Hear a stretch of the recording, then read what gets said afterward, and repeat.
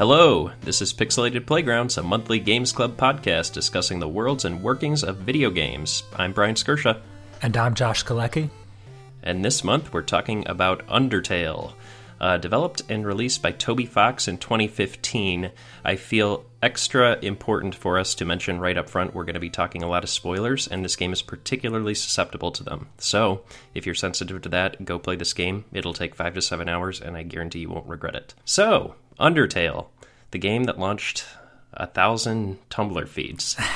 Yeah, this is a game that was developed entirely by pretty much one guy. He took some help with art from a few friends, but by and large, this is sort of an auteur game by Toby Fox, who at the time of the release was only 23. So this is really sort of a gaming development wonderkind project here. No, for sure. And one of the things about it is it also kind of reminds me of that older school indie game where you had graphics that weren't great, but the games had a lot of charm, a lot of character to them. Yeah, absolutely. I think it's almost impossible to mention this game without recognizing that its roots are heavily influenced by Earthbound, the SNES classic.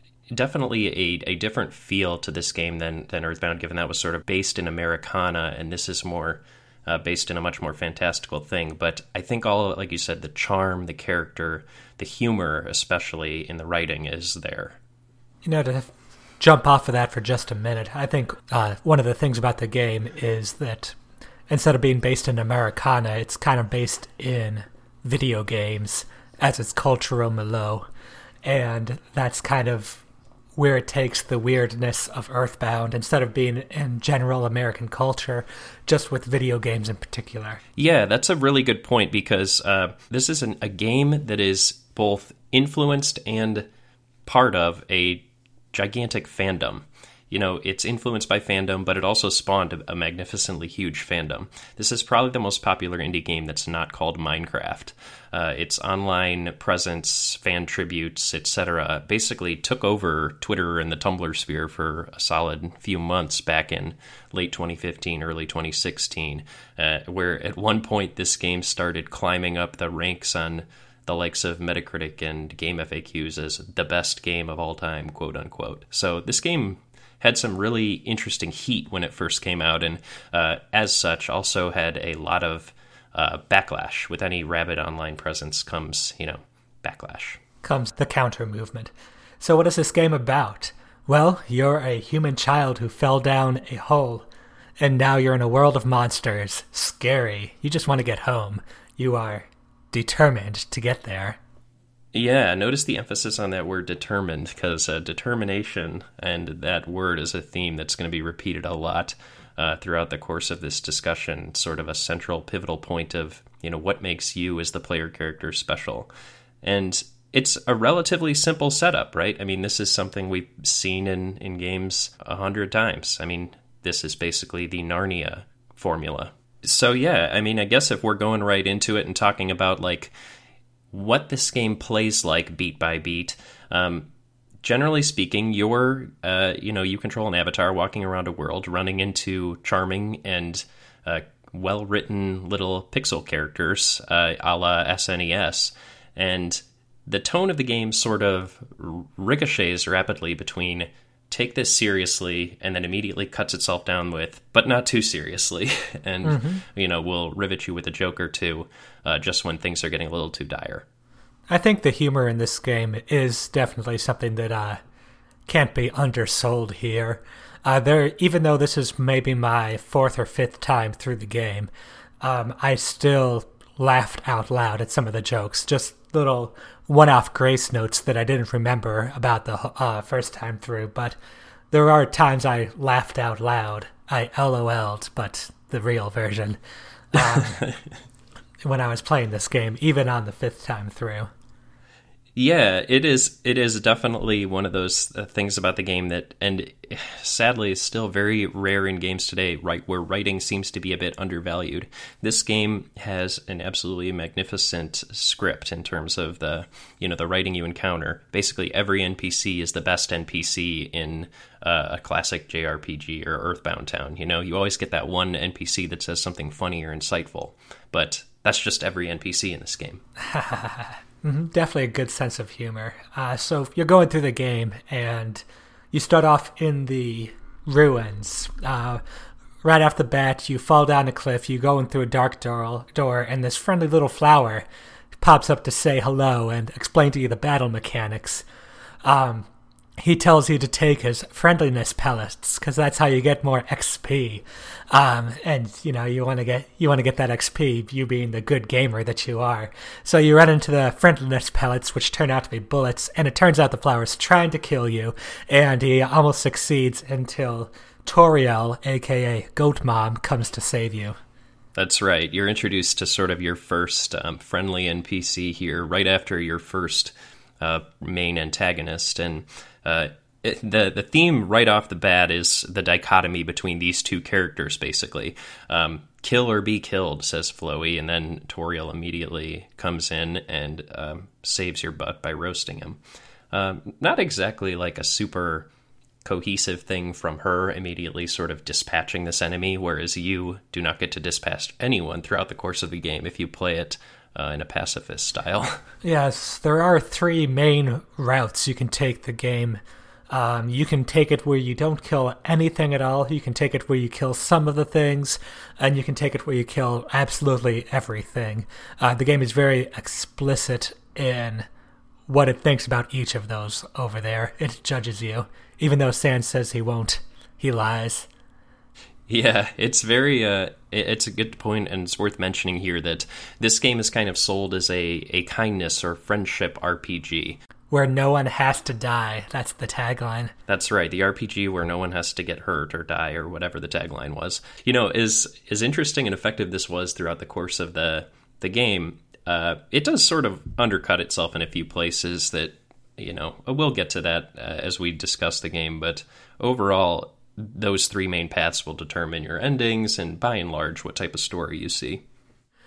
So you go through the ruins, and your goat mom is leading you around and solving puzzles for you because she doesn't want to overwhelm you with too much all at once. And you come across the save points, which, like any RPG, has save points. And I think this is a good example of the serious but not too serious tone. I think the first save point you come across, you save your game and it says something like, the mysterious air of the ruins surround you. You're filled with determination, and you're like, oh, that sounds epic. But then the next one is not at the entrance to the ruins, but in a pile of leaves, and you go and save the game, and it says, the crinkling of the dead leaves around you fills you with determination.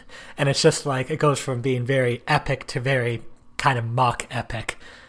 Almost a kind of bathos kind of feeling. Toriel eventually leads us through the ruins to her home. And this home, it is very clear, is where she expects you to stay. There's already a bed made up for you.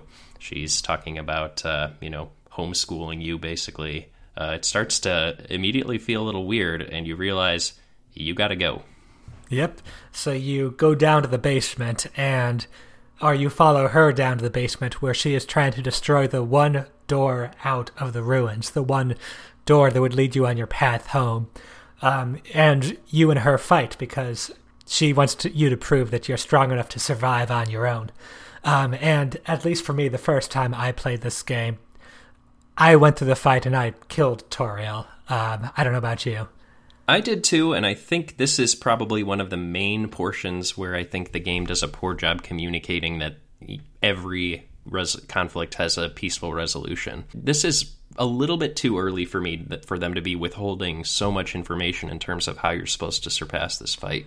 Now, I think they did that, or that Toby did that on purpose over there. I think it kind of leads to its message being more effective.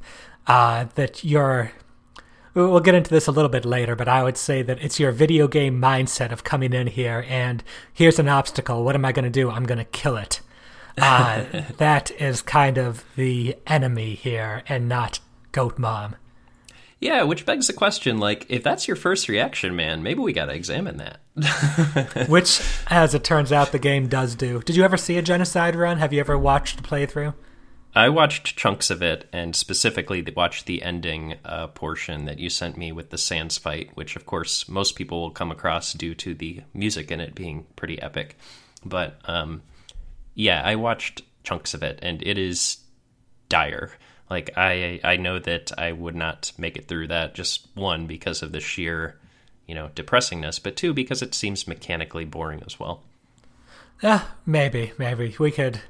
We'll get a little more into that later, but for now we're fighting Toriel. Both of us were fighting her for real the first time. The next couple of times I fought her, and I was doing a pacifist run. I noticed that she doesn't actually kill you. If your health gets too low, she will attack the area around you instead of where you are right now, and I don't think you can actually get her to kill you. She refuses to do so. That's right. She has like a fire spell, and it's worth mentioning how the combat works in this game since we're talking about our first big fight. And basically, you're on a sort of black field, and you're represented by a little heart, which is your soul. And you basically move that heart around in order to dodge enemy projectiles. And Toriel's projectiles in this fight actually start to dodge you near the end when your health is getting low, sort of indicating to you that her heart's not in it in terms of putting you down.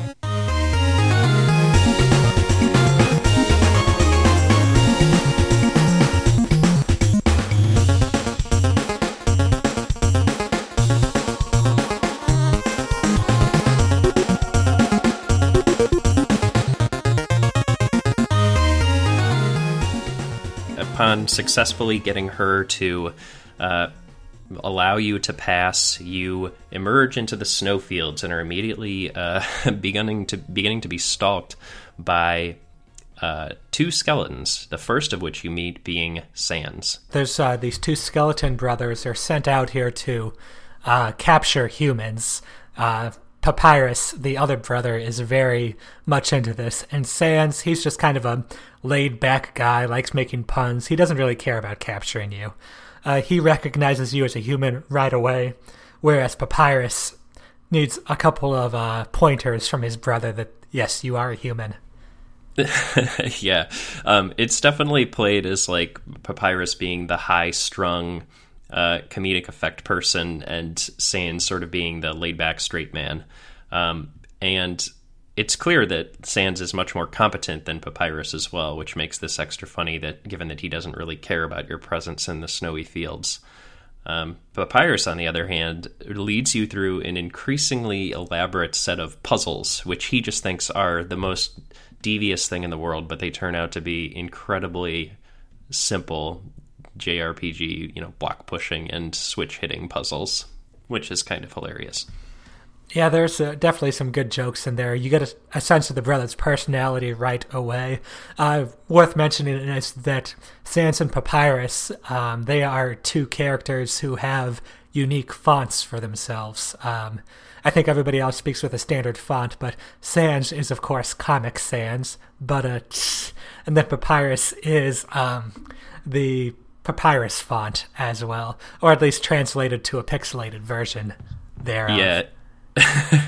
There's a story behind why Toby Fox chose those two and represented them that way, and I think it was just because one of his buddies really hated those fonts and thought they were just terribly aesthetically awful, and so he was like, all right, well, let's lean into this and bug my buddy, which I thought was pretty good. I think it's worth for me mentioning that the Snowdin theme, the musical theme, just chills me right out. It is such a good, well-crafted little song, and I can't believe we haven't mentioned this yet, but Toby Fox is primarily a composer, and it shows in this game. Is he primarily a composer? I mean, he's a great composer, for sure. Yeah, he is a composer before he is a game developer. He's got his start, apparently, writing music for other folks' plugins for Earthbound and games, and eventually got into designing them himself. And another thing that I was made aware of at some point, either read or listened to or something about this game, is that all of the music was written before the scenes around them were built. So, yeah, which, also shows, because the music in this game just fits each and every scene that it's associated with incredibly well. And while it is a thematic score with a motif that runs through it, which we'll talk more in depth about later, it's adapted so perfectly to each of the styles and each of the environments it's in. And for Snowden, that comes in the form of a twinkling piano tune that just, like I said, chills me right the fuck out. That's a great song.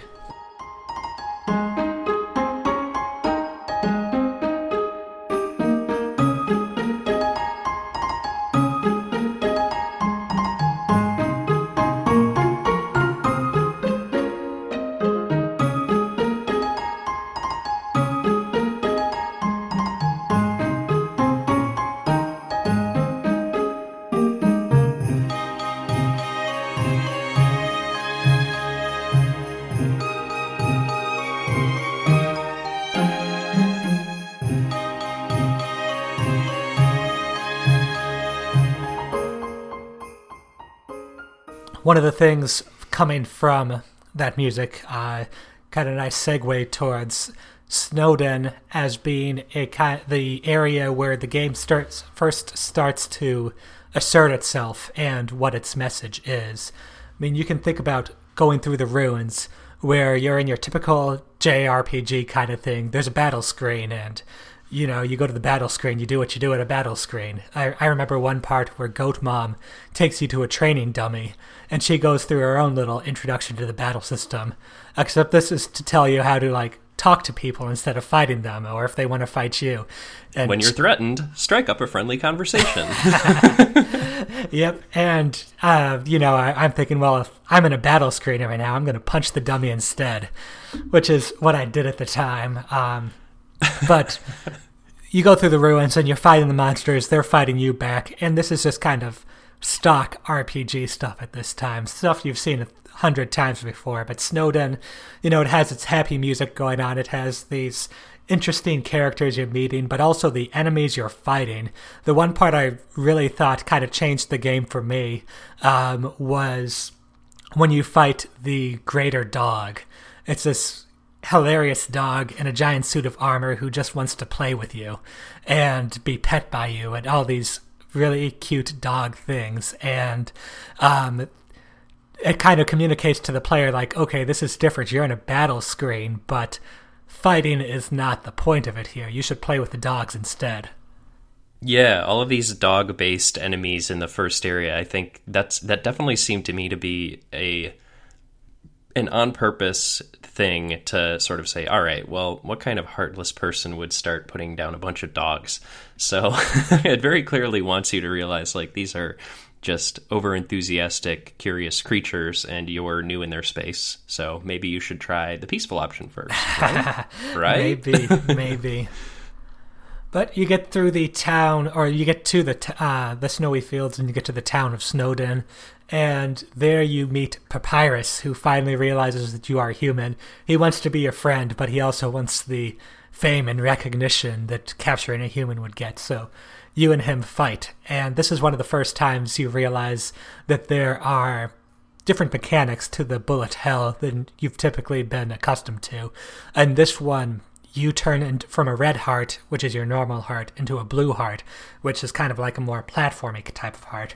They do this with the bosses later on. Each boss has a sort of special twist on the mechanics that you deal with when you're with them.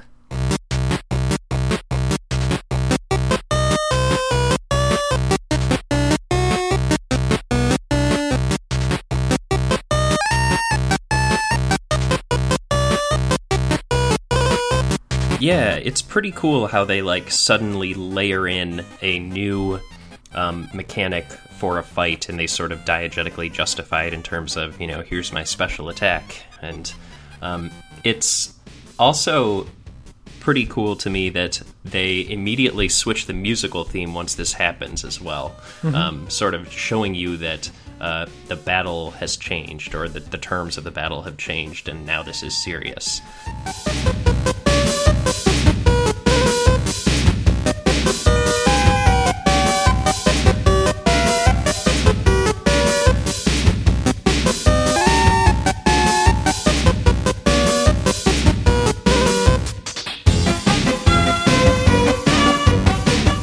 Of course, it doesn't end up being serious if you continue on with your peaceful resolution mode, because at the end of this fight, what you're really trying to do to win Papyrus over and end this battle peacefully is to get him to realize that you're flirting with him and admire him.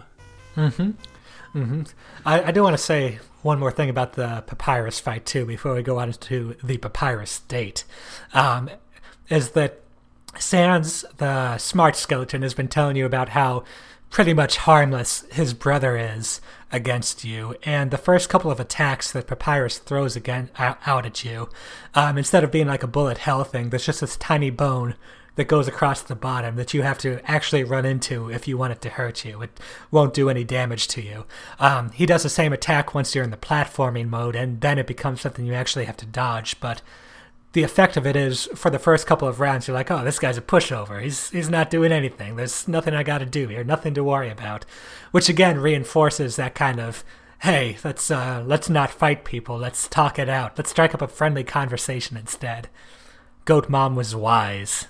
And this is an interesting way that the mechanics are balanced in this game, too, that I want to point out, in that if you are going through this game and have killed a monster or are continuously killing them, your character is, gaining HP and ability to do damage. But if you're not, you're basically at level 1 for this entire game. You're stuck with that base 20 hit points, and the only thing you're mechanically getting more proficient at is taking hits. You're getting higher defense if you find some equipment. So the game does sort of pull punches for you if you take those peaceful options, because, let's be honest, if it didn't, you'd be screwed. I don't know, I feel like it was much harder going through the game in the pacifist route than the neutral route, where you definitely do have some more hit points and other means to soak up some of the attacks the characters are throwing up against you. I agree, but you're not seeing the worst of the worst in the pacifist run. No, the genocide route has the toughest fights, but it really only has 2 fights in it. So yeah, once we get through fighting Papyrus and, realizing that he's just insecure about making friends and rising through the ranks, he, takes that, goes home, and if you want, at that point, you can go and hang out with him, which basically... Do we want to talk about the dating mechanics here? Because this is probably the most hilarious part of the game to me. Yeah, I'd say let's go for it. All right, so immediately you get back to Papyrus's house back in Snowdin, Papyrus and Sans' house, and Sans is nowhere to be found. But you go through an increasingly awkward bit of conversation around his apartment, and eventually you start a dating HUD, where you used to have your sort of fighting HUD, and all of these ridiculous items come up, like tension, attraction, crime, and there's like all of these ridiculous things appearing on the HUD, and you basically go through it, have a conversation, and he realizes that you're just too attracted to him. Like, he can't possibly reciprocate, and so, you both just sort of back off, no one gets hurt, leave it be, and go on with your merry way. He makes a comment about that, too, I think, at the end of the date, when he's like, I don't really want to date you, but I'm glad we can be such good friends afterwards. Yeah, that's sort of how all, spoiler alert, but we'll get to this later anyway, that's pretty much how all of the relationships, quote-unquote, in this game resolve. Mm-hmm. But, it's the pacifist ending. It wouldn't be right if someone actually got hurt. That's right.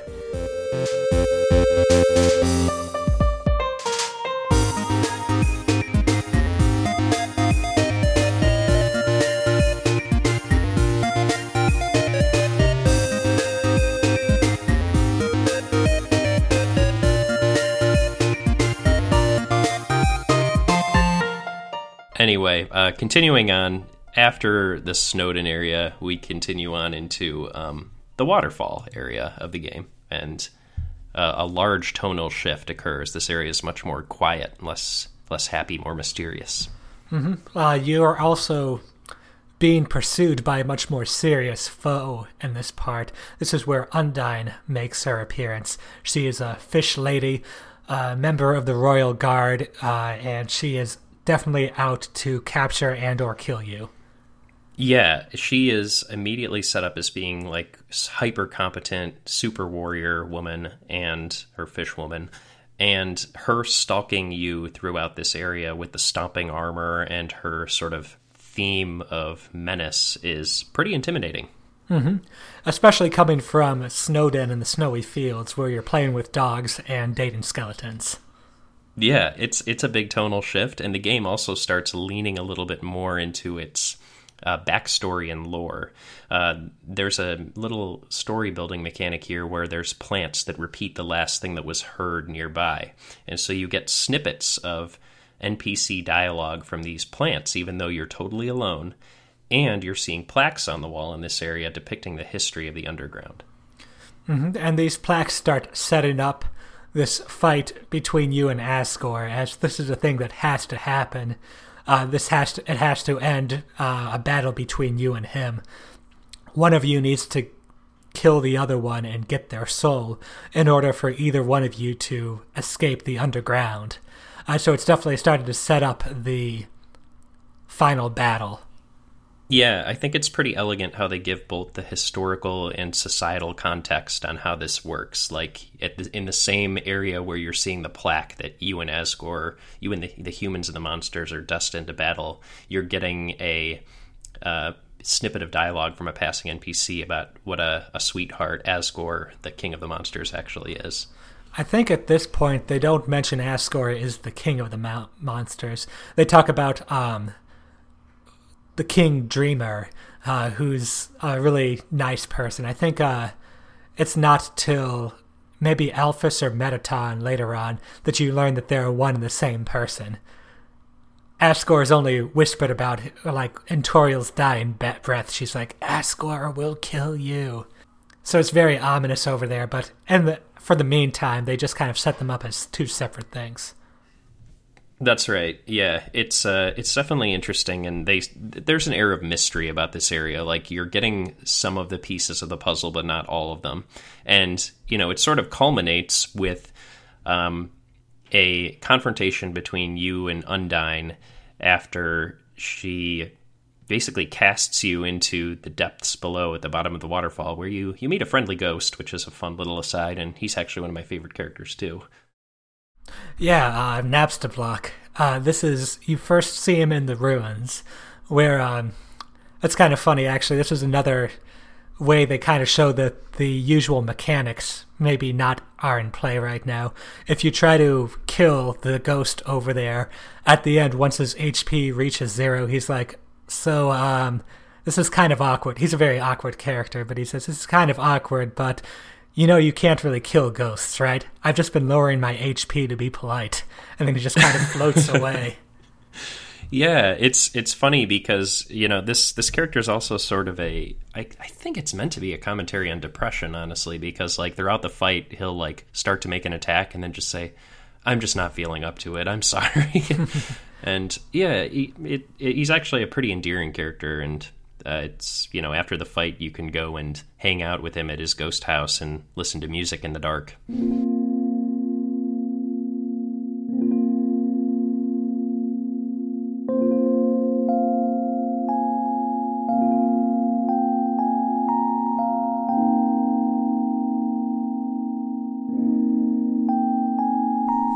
Alright, so Undyne's chasing you out throughout the waterfall, and you eventually do fight her.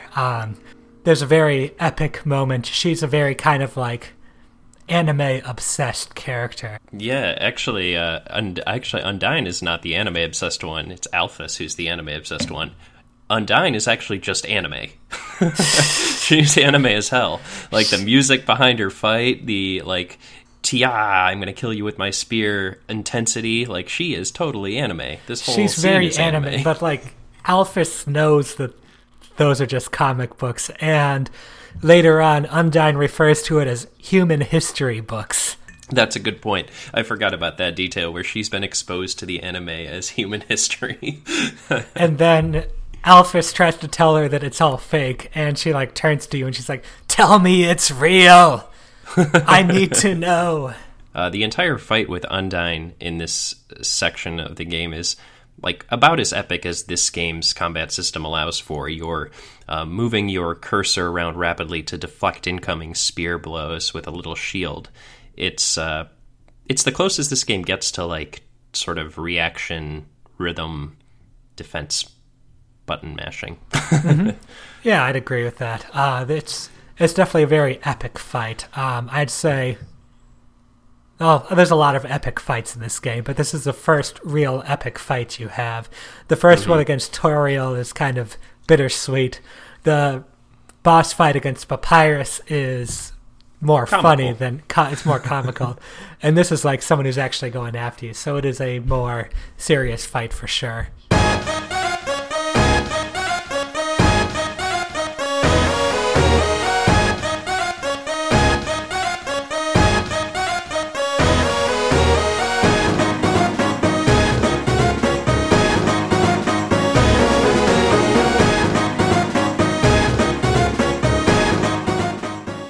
Yeah, and it ends with you actually being unable to straight up overcome or convince her. Like, as determined as you are, and your determination has been touted throughout this entire thing, you are unable to convince her that you are not a threat. And so, you just have to run to end this fight peacefully. Yep, if you're ending the fight peacefully, you run away, and she chases you, and you keep running away until you run all the way to Hotland, where, as you might imagine, it's pretty hot. Undyne overheats in her armor, and you can make friends with her by bringing her a glass of water after she's tried to kill you. That's right. It's one of those things where you kill them with kindness. Mm-hmm. At that point, she doesn't believe your shtick so much still, but she's a little more confused, and she lets you go for that point. And then you enter the lab. That's right. So at this point, you're introduced to the character Alphys, and pretty shortly after there, Alphys being the royal scientist, you are introduced to her creation, Mettaton, who is a entertainment robot? That's been reprogrammed to kill all humans? Yeah, it's very bizarre, but basically it's a robot talk show host who's also responsible and therefore been reprogrammed for destroying humans with missiles. Mm-hmm. So Mettaton busts in and immediately launches into a game show.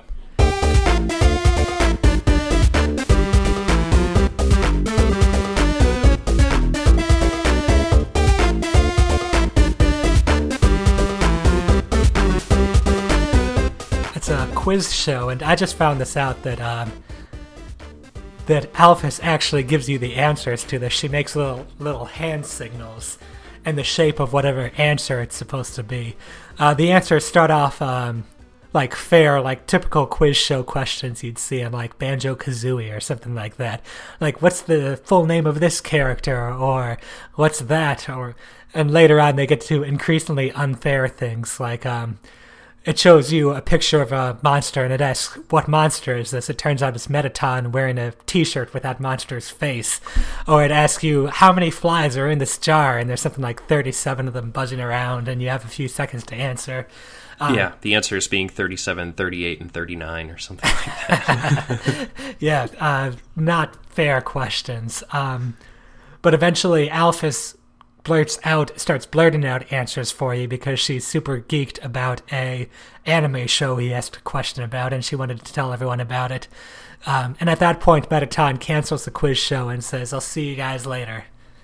That's right. So, and if this sounds like lol random to you, it is absolutely that. Like, this whole area sort of, continues to do what I had talked about earlier, ricochet back and forth between like sort of intense traversal puzzles and very serious like Hotland area music, basically being like industrial techno kind of.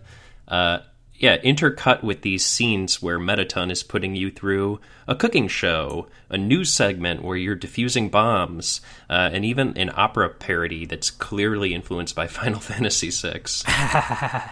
Yeah, very true, very true. As important during all of these shows and traps that Mettaton is setting for you is that Alphys is always showing up in the nick of time to save the day.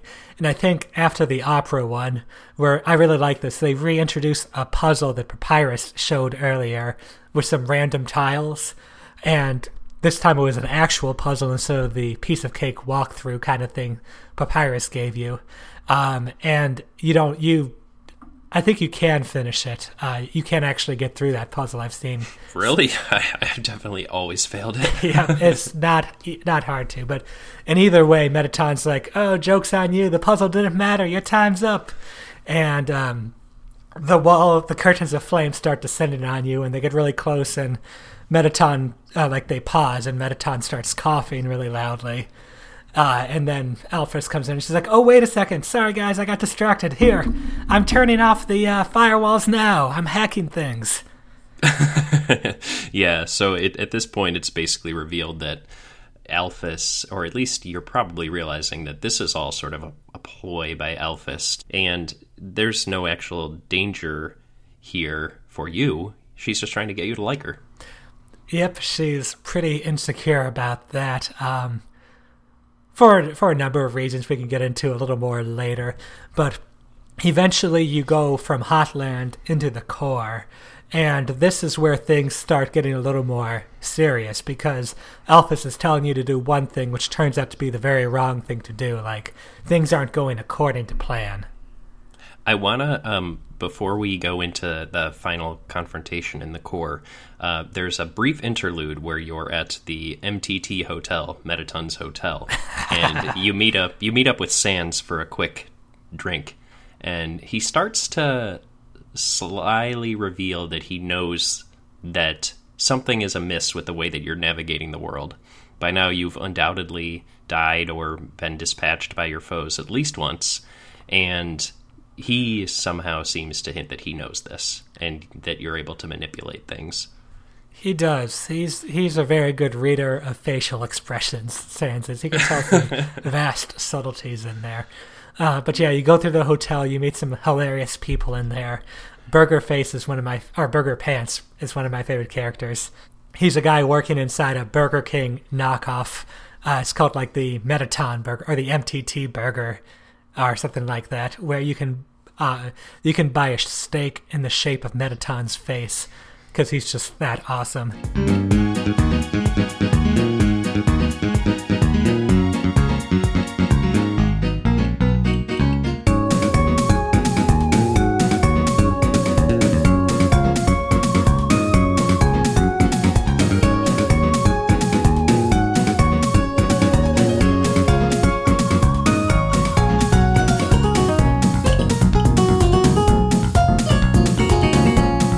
So throughout this whole thing, Mettaton is sort of the theme here, where like our continued pursuit by Undyne was the sort of overarching theme of the waterfall.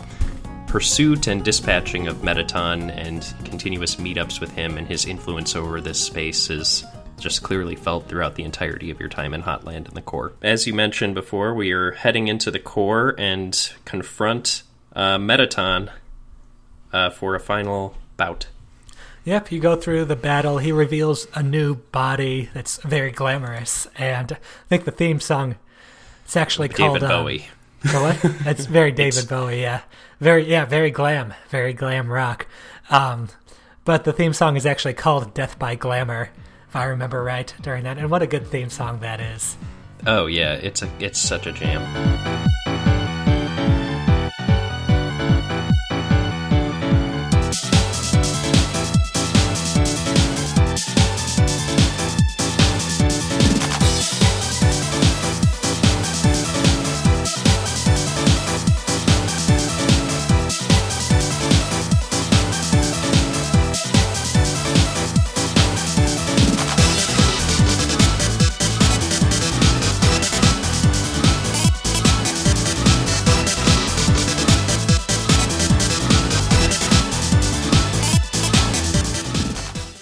But you either beat Mettaton or he's televising the entire battle, because of course, and you eat enough Mettaton-faced steaks or do enough cool things in battle, you make it epic enough that the ratings get high enough that he's like, "Oh, this is fantastic. I don't care about fighting you anymore because my ratings are so great." This to me seemed like a WWE type thing. Like, you're basically trying to pump up the ratings, quote unquote, by doing things like do a heel turn and then you get more points if you get hit, or do a stand proud and like taunt him, and you get more points if you don't get hit that turn.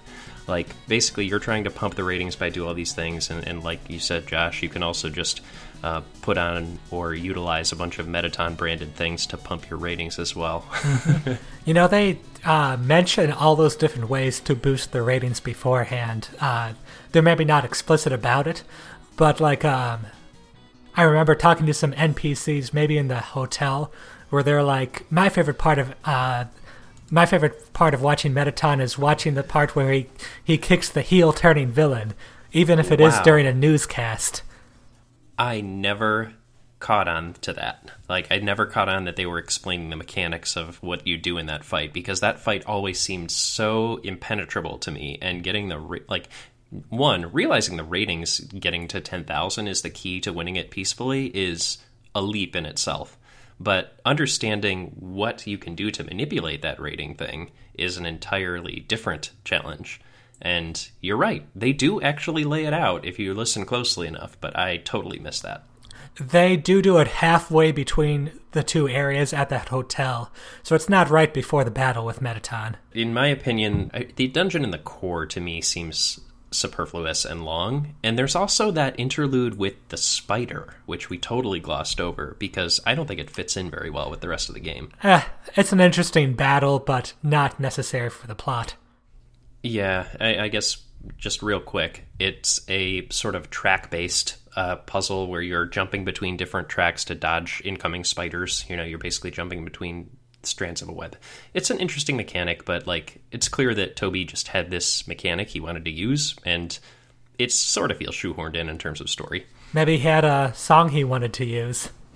That is also true. It's a pretty good song. It's a good song. All of them are. So anyway, once you are able to dispatch Mettaton by pumping the ratings and convincing him that the people of the underworld, the monsters, love him. Oh, do you know who the first person to call him in is? The Napster Block. Mettaton is actually Napster Block's either brother or cousin, who used to live in the house next door. And he convinced Alphys to build him a body, a robot body. And you can kind of, there's like lines to read between here. Like, Napster Block talks about how his brother or cousin doesn't really hang out anymore since he got famous. And I think Bratty and Caddy talk about how hearing, it was like, they were talking about how Alphys supposedly built this robot, but then it was really weird because it seemed like it was Mettaton's idea for himself to be built. Whoa. That is bizarre, and I did not pick up on that either. That's a pretty cool deep lore thing. This game has a lot of that, if you hadn't already picked that up by our conversation thus far. But there's so much in this game that isn't immediately apparent, which is probably why it's gotten such a huge following. But that's fascinating, Josh. That's why we have this conversation. Hey, well, it also rewards multiple playthroughs, which you should do at least 2 on this one. Agreed. All right, so we fight Mettaton, and then we arrive at New Home, because Asgore is not good at naming things. Yeah, so Home was where you were with Toriel back at the beginning of the game. New Home is basically a replica. It is pretty much a replica. There's a locked-off room, which is Toriel's room in the first home, and then there's a locked-off room in first home, which is Asgore's room in the second home. That's right. So, you also get a replica of the great music that plays, a classy acoustic guitar jam, and you start getting interrupted as you go through here, if you're on a pacifist route at least. No, on the neutral one too. They tell you about how the first human fell down through the mountain, and the Toriel and Asgore were together again along with their son, Asriel, and they adopted the first human as a child. But then the human died, and Asriel died too in the same day, and they kind of, Asgore decided to try to break through the seal, and collect human souls to break through the seal, and Toriel was disgusted with the plan, so she left. That's right. So it sort of cast an additional sort of tragedy on the situation with Toriel at the beginning. She's isolated from ostensibly her husband, Asgore Dreamer, who is the person whose new home you are in now. Also, worth noting is when you go into this, when you explore around through the house, you get a very safe, homey sensations. There's a nice warm yellow color palette with the thing. There's the nice guitar music playing. You go into Asgore's room and you find out that he dresses up as Santa Claus every Christmas and gives gifts to all the monsters in his kingdom and all these really nice things. And then you eventually go to meet him because you know you have to fight him, and he's in the garden and he's watering, and he's like, "Hello, human, would you like a cup of tea?"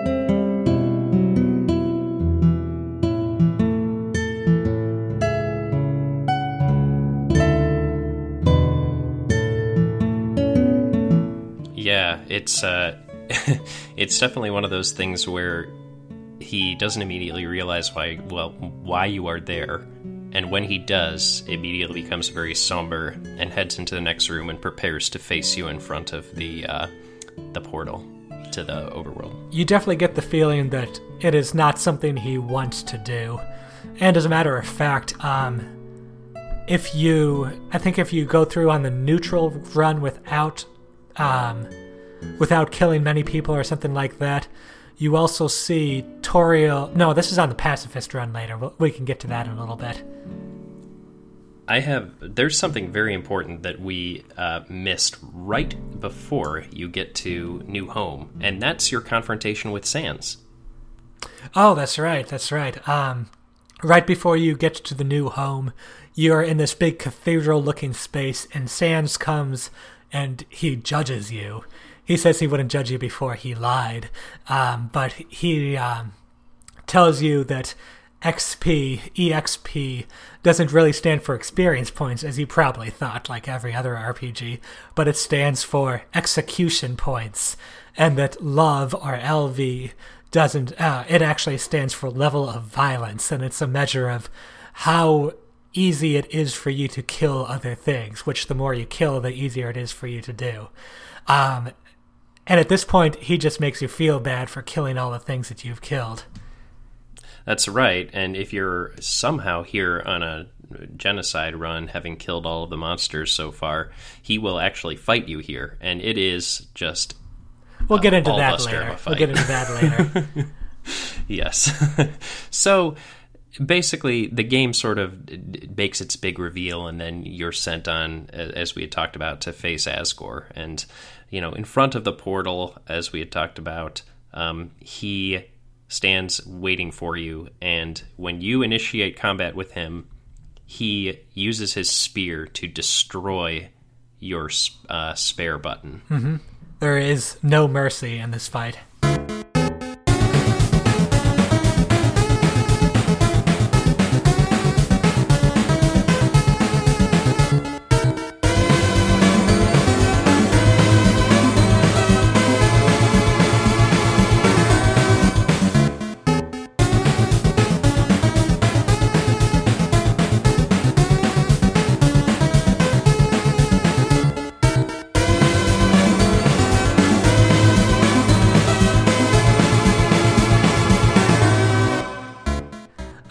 And it's a tough fight. It's a tough fight, especially if you're doing this on a pacifist run, and you can only get hit so many times.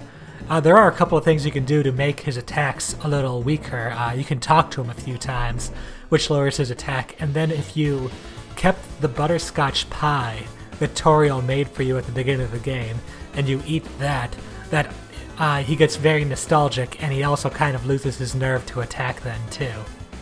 Oh, I didn't know that. There's so many little Easter eggs with item usage in this game that I just never use because I always use dog salad. Hey, if it works, don't knock it, right? That's right, yeah. Maybe we'll talk about the dog salad later, but suffice it to say, very powerful artifact. Yep.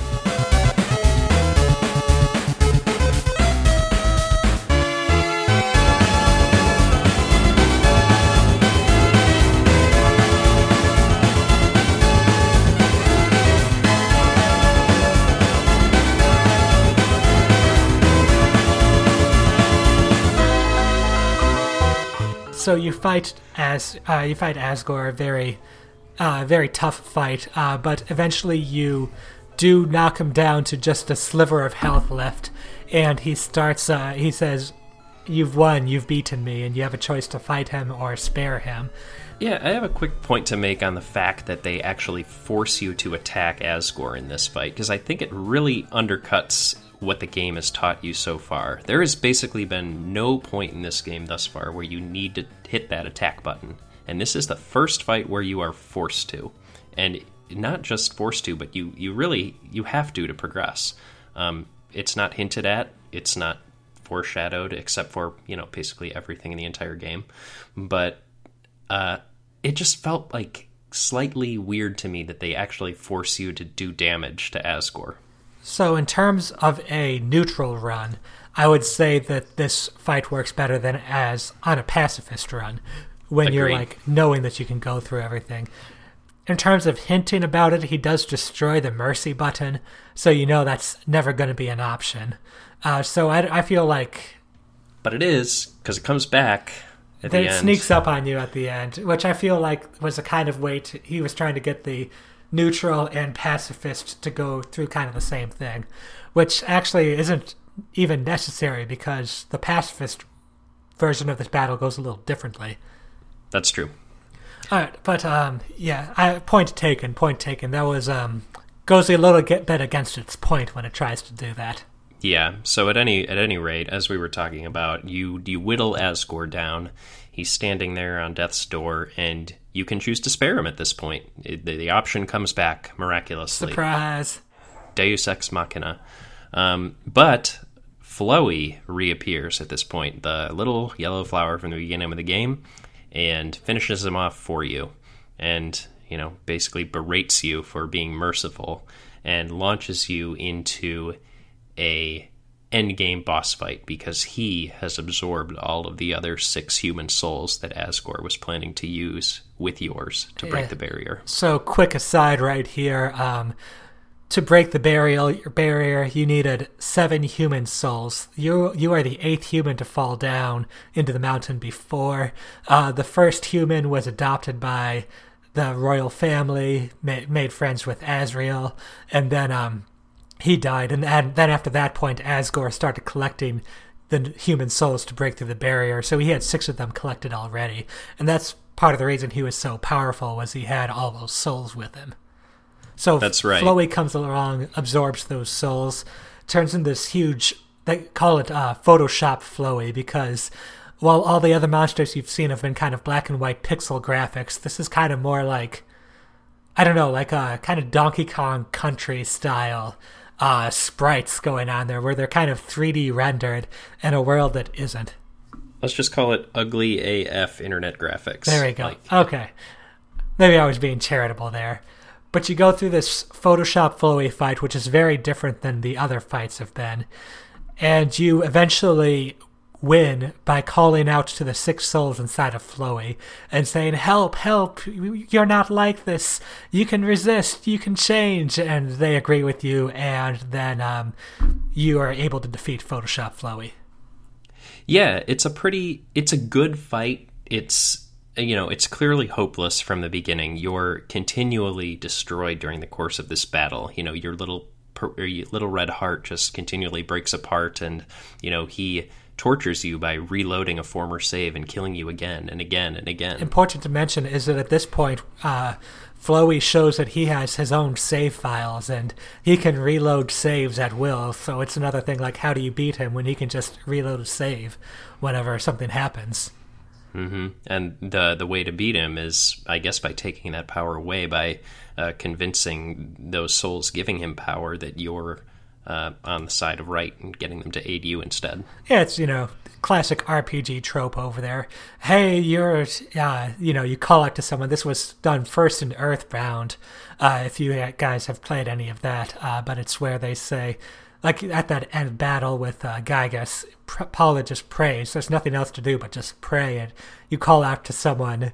And I think the last someone that gets called out to is you, the player, which we'll talk about how that plays out in this game later on. You don't call out to anyone in the Photoshop flowy battle, but the souls themselves. But this is a pretty a well understood trope in RPG circles here.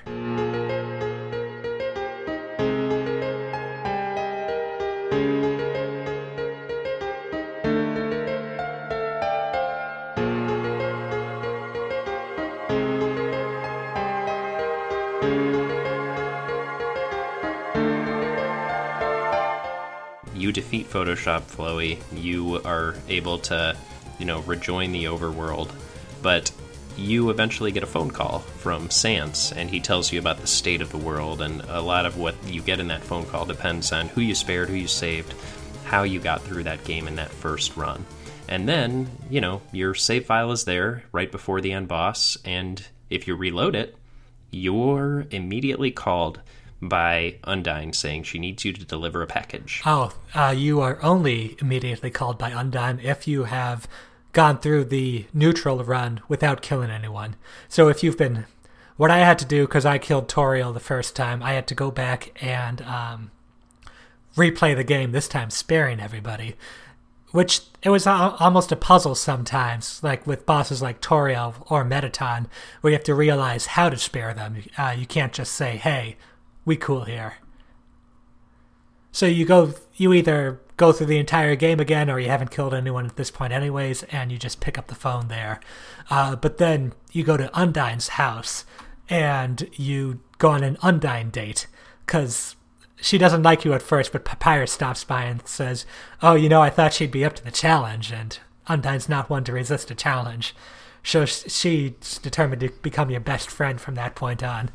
The house ends in flames, as it probably should for anything so anime as Undyne. Yeah, but you guys had a great date, and you both went on your own ways unhurt, as you should in the pacifist ending. Mm-hmm. But Undyne does send you a letter or give you a letter to send off to Alphys over in the lab, which is, it's heavily implied that there are some romantic undertones to this letter. Mm-hmm. That's right, and you get to the lab, and Alphys assumes the letter is from you. And so that's why you end up on a date with Alphys. In the garbage dump. That's right. In the only place she feels comfortable, the garbage dump. So after going into the garbage dump and having a date that ends in a role play with you as Undyne and her as herself, confessing her love for Undyne, you are interrupted by Undyne, awkwardly, and you are sent back to the lab where you are able to descend into the hidden lab of Alphys and discover more about some of the less savory things that she did in order to help Asgore try and retrieve the human souls and get to the overworld. You learn about this power called determination, which at this point, this is only a word you've heard during the save files, more or less. There's a couple of times, a couple of cinematics, your fight with Asgore, or whenever you come across a game over screen, as a point in fact. When you come across a game over screen, Asgore tells you to stay determined. We'll get into that a little bit later too, but you learn about determination as a quality that humans have, and some have it more than others. Monsters typically don't have it because it kind of fuses, when they get too much determination, they kind of fuse into these Lovecraftian horrors. There are some really creepy things you come across in the True Lab. No other way to put it. Just very offsetting. Yeah. It's definitely a weird scene, and at the end of it, what you've done is basically rallied all of the game's former bosses to your side, and you understand sort of the context of why they're doing what they're doing. And so if you reapproach Asgore at this time, they end up coming to your aid and stopping the fight from happening. However, that does not stop Flowey from getting the 6 souls and dispatching everyone here all at once. Flowey kills all the monsters, or absorbs their souls, let's say. Absorbs the souls of the 6 humans and all the bosses you fought, all the monsters in the world who have also shown up to cheer you on and whatnot, and he becomes Asriel, the goat child of Goat Mom and Goat Dad.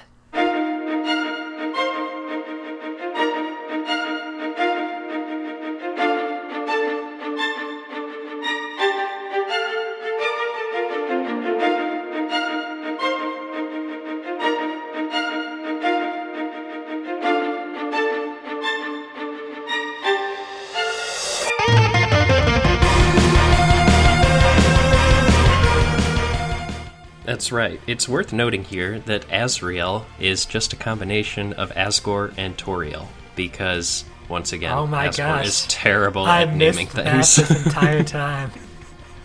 Yeah, well, that's the beauty of this game, is you just, like, every time you play it and talk to someone about it, you realize something else that's ridiculous about it.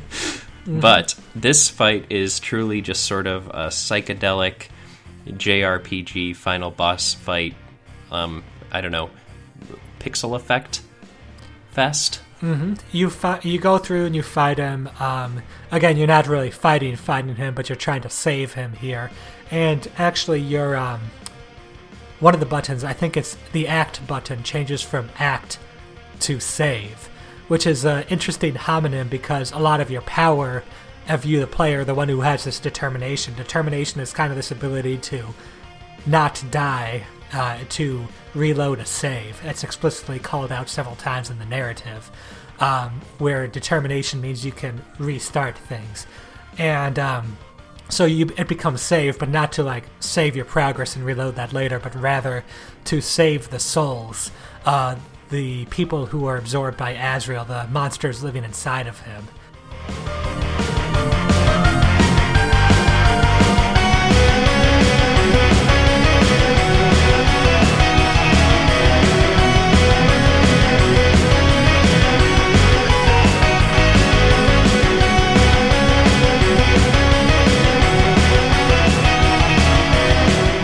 The save button, you keep using this, you save all the souls, but then there's one more person to save. And this is kind of another callback to that Earthbound scene where you're trying to save Asriel himself this time. So you call out to him, you call out to his soul, you say, hey, you gotta be good here. Or basically, in a nutshell, but you're trying to keep him, you're trying to bring him back from being this all-consuming evil thing. Yeah, and this... He's really only trying to do this and win and keep you here because he doesn't want to see you go. You, as the player character, as the first human, are the only person that he's ever really been able to relate with because you both have this saving loading power that he's aware of. And if you win, his time with you will be over. And, you know, diegetically speaking, this is true. If you win, your time with this game is over. So he is using all of his might to keep you from winning this game because it means he won't be able to spend any more time with you. And that's kind of heartbreaking. Asriel is, you know, as you go through the fight, you find out more and more that it might have been years and years since he was an actual child. He was turned into Flowey later on during the plot. But he's still very much a kid. Like at the end of the game, he's... Well, even just like the way he names his attacks, they're given very metal names. Like he's Asriel, god of hyper-death. Not just any death, but hyper-death. Asriel was, you know, he was best friends with the first human that fell down. And in the true lab, you find out that the first human's name is the same name that you put in at the beginning of the game. If you put it, I think canonically the character is called Kara, or Chara. Let's go with Chara. This can be another GIF debate. We'll go with Chara, though. Chara is the first human who fell in, and that's whatever name you put in at the beginning where the game's asking you, hey, name the fallen human. That's not the person you're controlling the entire game. That's the first one to fall down. The person you're controlling, their actual name is Frisk. But you don't find this out till later. But Chara is like best friends with Azrael over here, and Azrael is really just trying to get Chara back over with all this plotting and scheming. That's right. At the end of the day, this is just someone trying to sort of bring back their friend and allow them to spend more time together. But that is not the natural way of things, and that also would destroy an entire world and, set of lives for all of these people that you've met along the way, and so you can't allow that to pass. So during the battle with Azrael, you call out to him enough times, you try to save him enough times, and you do. He tries to attack you, but your little human soul refuses to die, refuses to break. That's right, and at this point he breaks the barrier with all of the power that he has before giving it up and back into all the souls of the people. And so you are left with all of the lives of your friends restored, and the barrier is gone. So you've got the best of both worlds here. And I think I consider this the true ending of the game, at least, and it's the best ending. There's the genocide run, which we'll get through in a minute, but this is definitely the ending the game wants you to have in terms of the game's theme and message. This is the correct choice to do. Yeah, you get a bunch of fun credit scenes where all the monsters that you met along the way are chilling up in the overworld. Undyne's on a beach, Sans and Papyrus are cruising down the highway in a car. It's great. Everyone's hopes and dreams are coming true. That's right.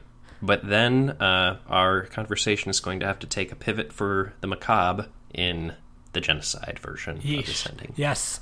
So those of you who have played RPGs before are probably familiar with the random encounter mechanic. You're walking along through the ruins or through Hotland or whatever, and sound effect, screen change, you're in a battle, a monster appears. During the genocide run, what happens is if you kill enough of these monsters during the random encounters, they stop showing up. And the words that show up are, but nobody came. Another callback to Earthbound, when an enemy would call for help, which sometimes would summon another enemy for you to fight, but other times it would fail to happen. It would say, but nobody came. And that's a phrase that comes up a couple times in this game, chiefly during the genocide run. Yeah, that's right. It's one of those situations where the game is just trying to sort of test your ability to withstand loneliness and misery. The genocide run is not a pleasant thing. No, it isn't. I got through the Papyrus fight myself, and I killed him, and then I'm like, I'm a terrible person, and I need to stop doing this. I don't think it's necessarily even possible for a sane person to make it through the genocide run after having done the pacifist run, because you're aware of all of these characters, and I think you'd have to sort of be able to suspend all of that to get through a genocide run. I think and therefore so. You want to see what happens, you want to see all the plot, but this game really makes you feel like an asshole for it. I didn't want it bad enough, and I think that comes through, and I think that's one of the key themes of this game, which we'll get to later, is that it's rejecting the completionist mindset, because seeing this ending is just not worth it. Yes, in more ways than one. We can touch on that in a bit. But yeah, you're going through and you're, the fun hijinks you had with Papyrus and his puzzles before. When you're in genocide mode, your character completely skips through all of that and just rejects all these puzzles. And you're just going through massacring everything. I think all of the boss battles you fight, except for two, are complete pushovers. They are one-hit kills for all of them. And with the exception of Undyne, who becomes extra anime and fights back over there, and then the Sans fight too, which is something we should talk about. So there's a couple of characters in the game, Sans and Flowey chief among them, who either have determination or or they are aware of it.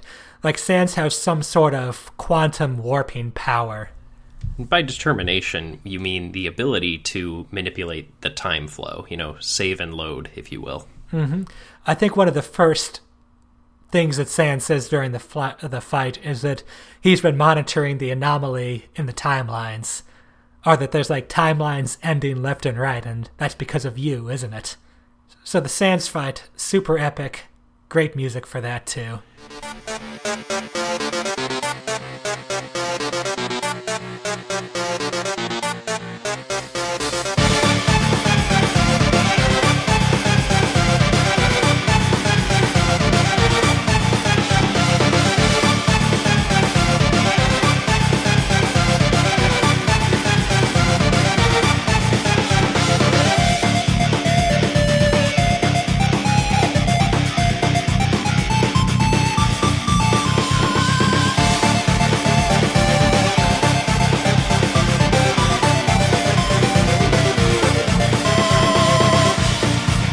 Your fight with Sans, if you somehow end up being able to surpass this, basically is the final fight for real of the Genocide run. When you get to Asgore, he is a complete pushover for you, or incredible power as well.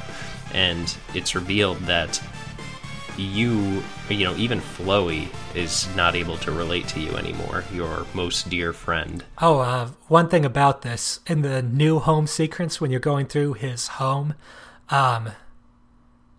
you're talking to Flowey at this time, whereas before it was the other monsters who were coming up in a fake battle screen and telling you the story about Azrael and the first human. This time it's Flowey talking about how he woke up as a flower after he died, and he didn't have a soul, but he had determination, and he could reload the save points. But then, after you came down, your determination was stronger, and he couldn't reload save points anymore. And he realizes that you're Chara, you're the first human that came down here. Yeah, it's a trip, and like once you end Asgore, you also end Flowey, and basically the game ends with with the first character, Chara, the first human, killing you, the player, and the game crashes. Yeah, the game crashes, and that's it. And at that point forward, even if you go back and try to get the pacifist happy ending again, it doesn't let you, because the game knows. That's right. In the ending sequence where you'd see like the character portrait of all of your best friends in the Undertale world, instead it shows pictures of them with big red X's over their faces. Mm-hmm. It's pretty damn depressing.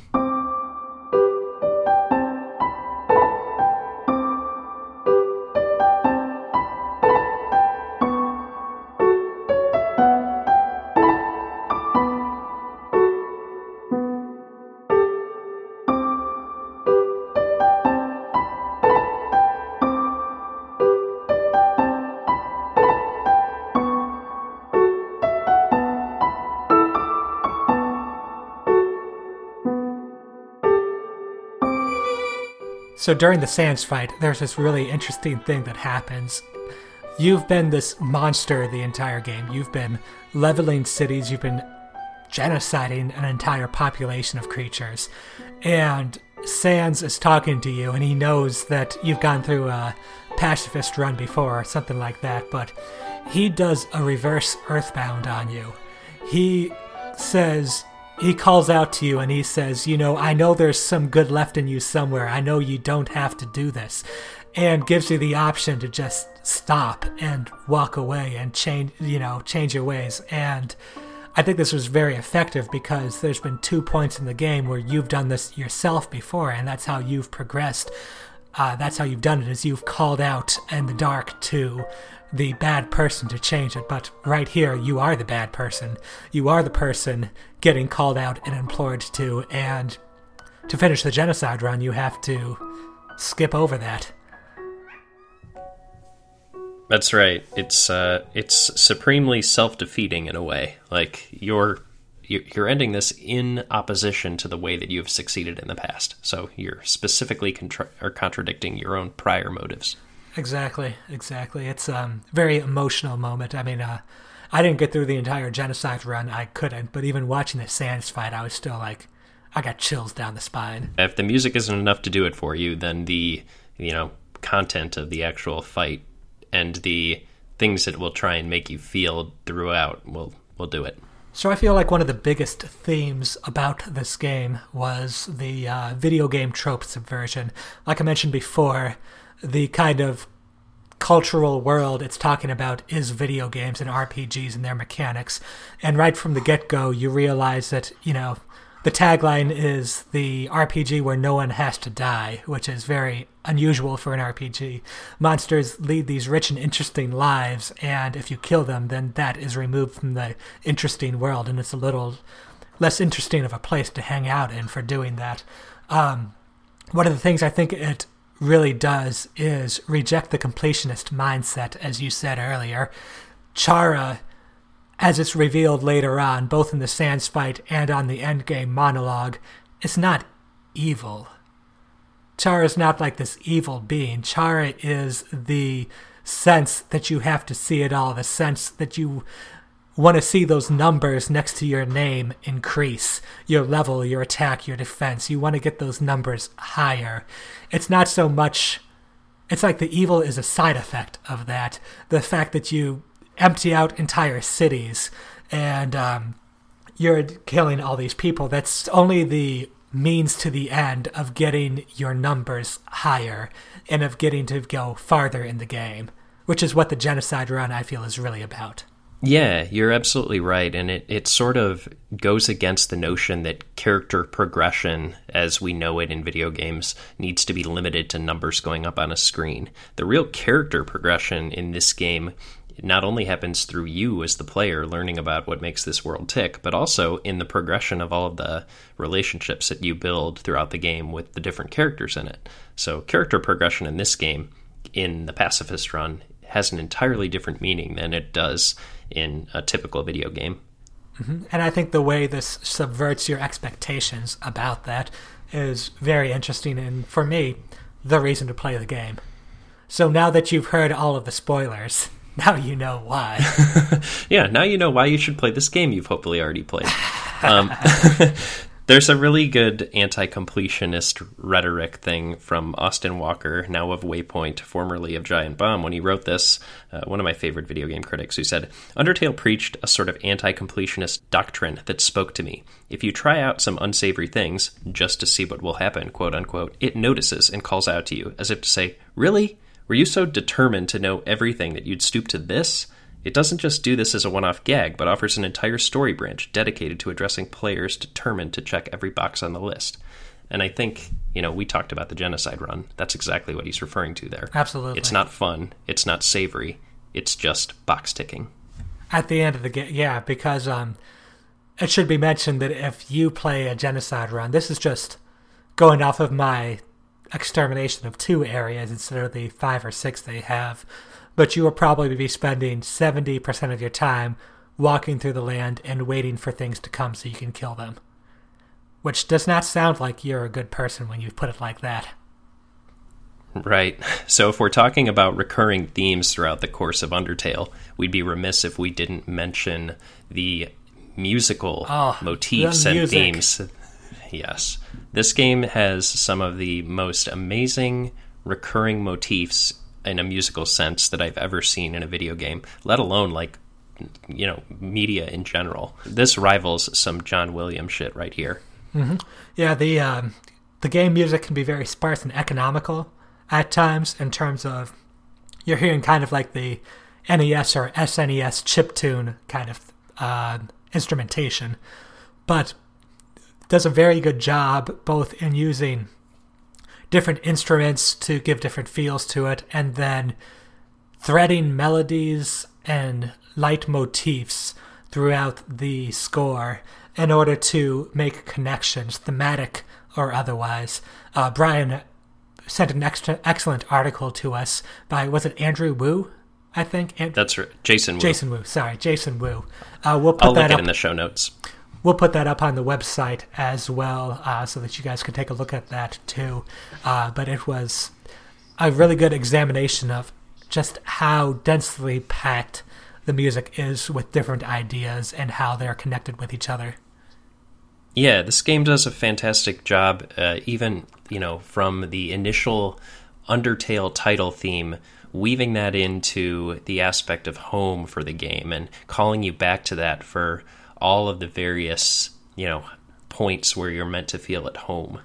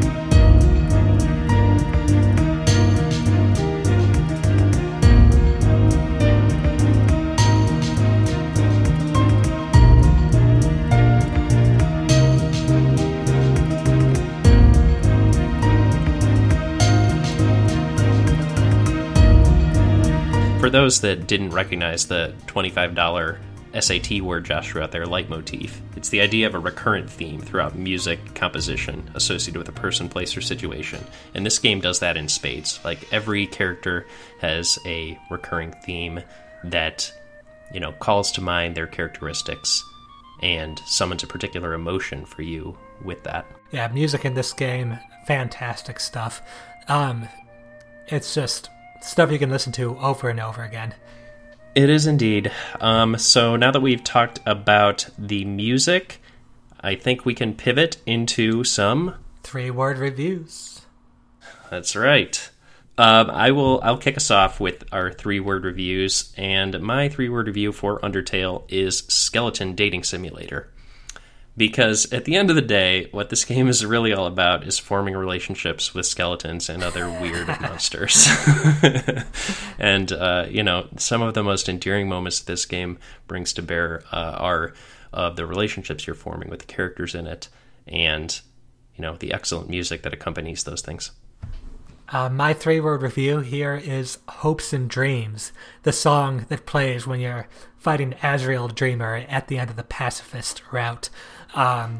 Epic song, like it's an epic game, and it also plays into how the game is trying to get you to appreciate the monsters' hopes and dreams. They're not just some small amount of experience to add up to your tally at the end, but they are monsters that have rich and interesting lives. They have varied and outlandish personalities, and the enjoyment of this game comes from getting to know them and getting to appreciate them.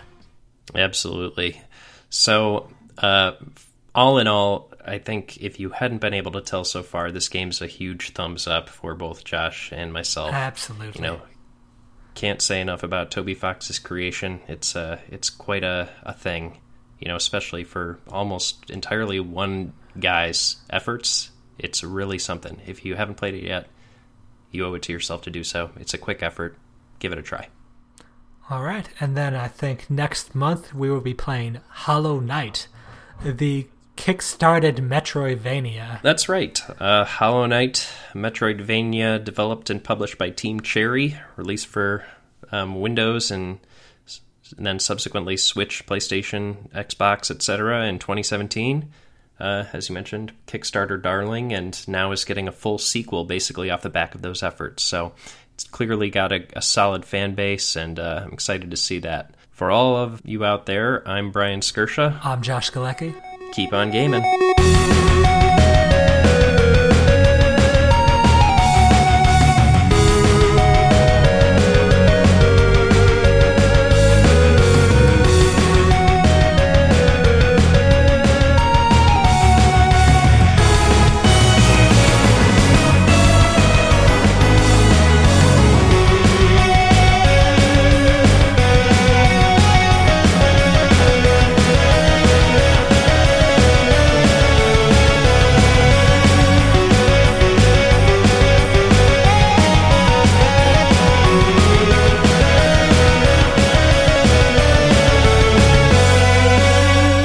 So Brian, I've heard you've played Deltarune Chapter 1.